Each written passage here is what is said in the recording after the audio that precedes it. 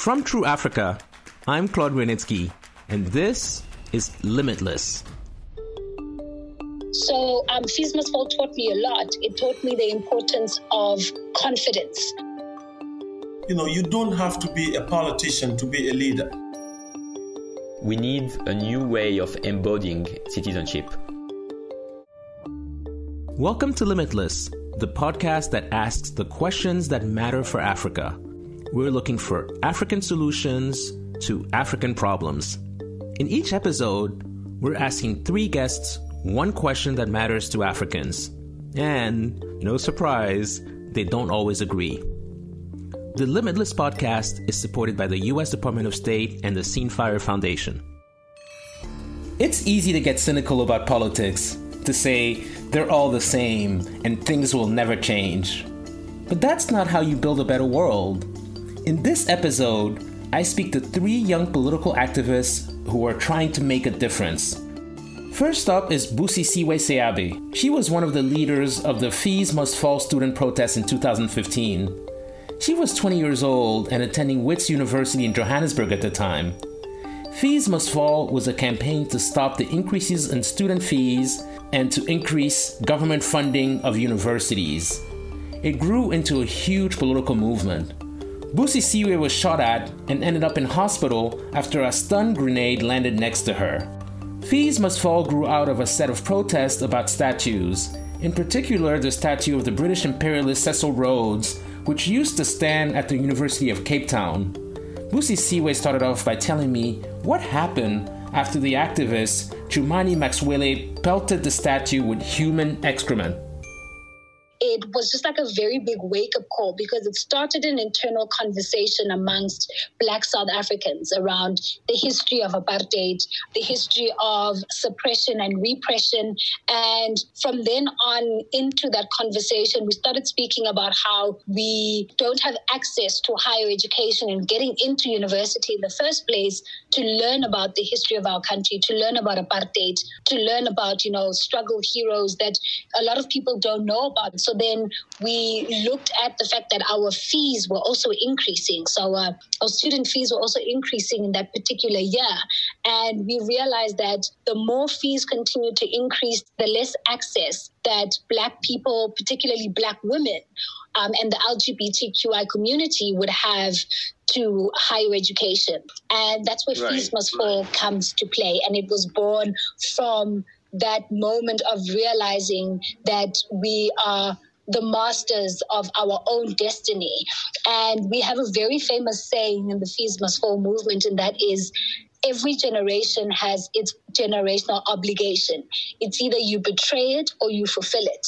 And we understood our generational obligation to be accessing free, quality, decolonized education. And what have you learned since you started this movement in 2015? There's just like so many lessons, right? One, I have definitely learned that the state will always prioritize itself. And it will always prioritize capital. It will always prioritize a neoliberal agenda. I've also learned that what is projected in the media is not necessarily what happens on the ground. So in leading the Fees Must Fall movement and in participating in Fees Must Fall, I got to understand the use of propaganda media. I got to understand the physical response, the militant or violent response that, citizens can be met with by the state. I got to understand how politicians can use, Chapter 9 institutions that are there to safeguard and to protect the people against the people themselves.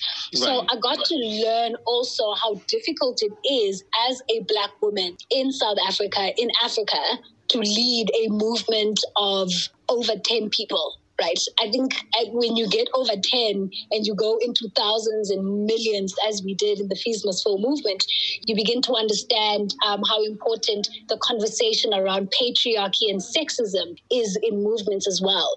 So you also begin to understand the dire need and the importance for decolonization, to take what we have considered to be the norm and to change it to fit our current positioning and our current, stance. So Fees Must Fall taught me a lot. It taught me the importance of confidence as a young Black woman in South Africa. It also challenged a lot of the principles that I thought I understood. It challenged a lot of the ideals that I grew up with. So one of those ideals that it challenged was this ideal of a rainbow nation. So South Africa is very big on this notion of a rainbow nation since, Nelson Mandela was released from prison. I mean, before Fees Must Fall, I was a big Mandela-rist. I loved Nelson Mandela. During Fees Must Fall and after, I can tell you right now, I'm ready to write an entire dissertation on how Nelson Mandela is not the man or the hero that we think he is. Wow. Just based That's on, a big statement. Absolutely. Exactly. Fees Must Fall started a lot of my, I would say, childish, thoughts and aspirations, and it grounded me in the reality that is South Africa today, the South Africa where women are subjected to gender-based violence, the South Africa where women are killed brutally every day. It's a lot. The next guest is Cheikh Fall, a Senegalese activist and journalist who started an election monitoring platform in 2012. It was meant to stop election fraud in the presidential election. The same process has since been used in countries like Benin, Guinea, and Côte d'Ivoire, and was used again in the 2019 election in Senegal. He started off by telling Sinatou Saka, one of our Limitless producers, about how he started the platform Sunu. Sunu 2012. SUNU 2012. It's a citizen initiative I put in place in Senegal in 2012 with a network of bloggers to monitor the election. It was the first time that such an initiative saw the light of day. That is, to use social media to monitor the electoral process. Social media is usually used to build networks, make friends, widen networks, find jobs, but they hadn't been used to monitor elections through citizen engagement by putting in place a mechanism for observation, collecting data, and diffusing information. We were about 100. We were equipped with mobiles, and we were vigiles for the democratic process by monitoring voting booths and collecting data in real time and calculating results via a special platform. We enrolled citizens into becoming election monitors. It was supported by everyone: parents, grandparents, professors, teachers. Those who weren't part of our organization saw how it caught on as we spread the results on social media and bolstered information coming from traditional sources such as radio and television. This pushed many to leave their homes, take photos of results in voting booths, and support the results by publishing it. The legal framework allowed us to spread results as soon as they are announced, but it isn't possible to do it in some other places, even though there was a lot of demand. In these countries, there are certain administrative organizations that take sole responsibility for publishing and announcing results. We have a very young continent and very old leaders. How do you explain that? It's not surprising if you look at circumstances, like some of our constitutions, which only allow people to run for president if they are over 50 years old, or others where you have to be over 60 years old. And the campaign deposits are often very costly, and that pushes some to launder money or make pacts with businessmen. The political apparatus is also a factor. You have to have a party, have elected representatives, and be present in a certain number of provinces or departments.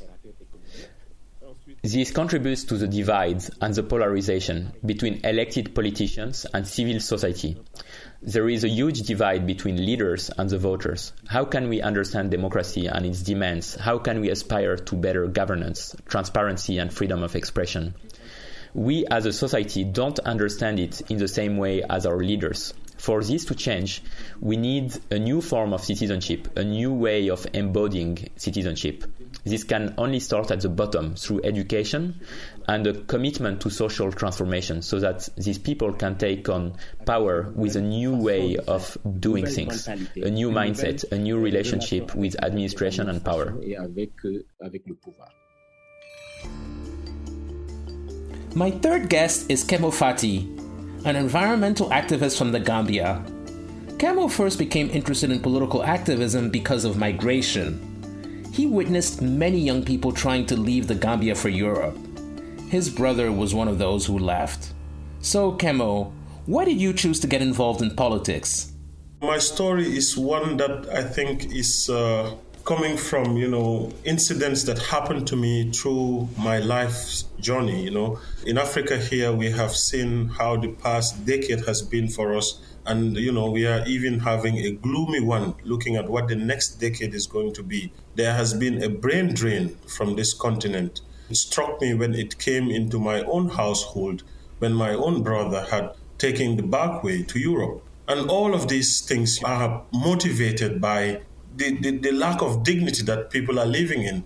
Young people jump in these boats across Europe to make a better life for themselves. Because, in our country, we use the dalasi as a currency. $50 is just equivalent of €1. So in the end, most of the people who were living comfortably and have, dignities restored are people who have, people out there sending remittances to them. So this has become the dream of most of the people.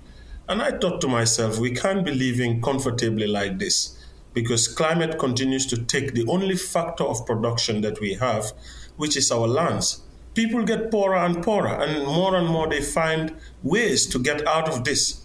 So families will sell their inheritance to send their children to Europe so that they can, get better lives. And even if they don't make it, so most of them are stuck in Libya.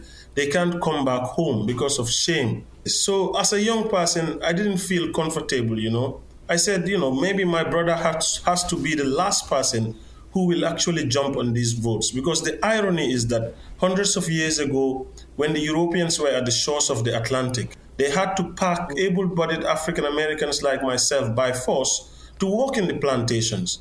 But today, that is not happening. History is repeating itself in a different way. Only that this time, we are doing it voluntarily on our own, jumping into much more harsh conditions than even those people because they needed us to stay alive. But this time around, their life is just put to risk. Sometimes they are even left at sea with no rescue. So I see these things and I want to actually change things about this. When I started advocating for this is the basic reason why I got into activism. Now it's 8 years ago now since my brother left. So I went into activism, try to speak to these people, find out what's the reason. So when it comes to migration, I looked at the push and the pull factors and the threats that, climate change is posing to the communities. It seems as if these people were no longer migrants. They are, in fact, climate refugees. This is how I begin to actually change something about this, not just talking to the people on the ground to change their ways, but also speaking to the world to actually adjust on some of the systems that they have put in place, which is exacerbating our already existing condition as ground zero of climate change. I couldn't find any much more important life's work than to help, emancipate my very own people from this lack of dignity. Claude. Do you think that it's inevitable that at some point the fight is going to have to be on the political stage? Yes, the political stage always is like, in fact, the solution. Because if we had people who think like the activists in positions of power, we are expecting change to happen. At Greenpeace, when I started activism sometimes, I saw this statement that I fell in love with so much, which says, you don't have to be a politician to be a leader. But these politicians, their pen alone is so powerful that it can destroy what I'm fighting for in a day. What if I was the one holding that pen? I'm full of admiration for these young activists who are aware that the challenges they face are considerable. They're tackling them in different ways to iconic leaders who have come before them. But they're still trying to make a difference, be that through digital platforms, political protest, or more traditional routes to power. Things may sometimes seem hopeless, but I don't feel that way when I speak to them. In their hands, Africa's potential is, well, you guessed it, limitless.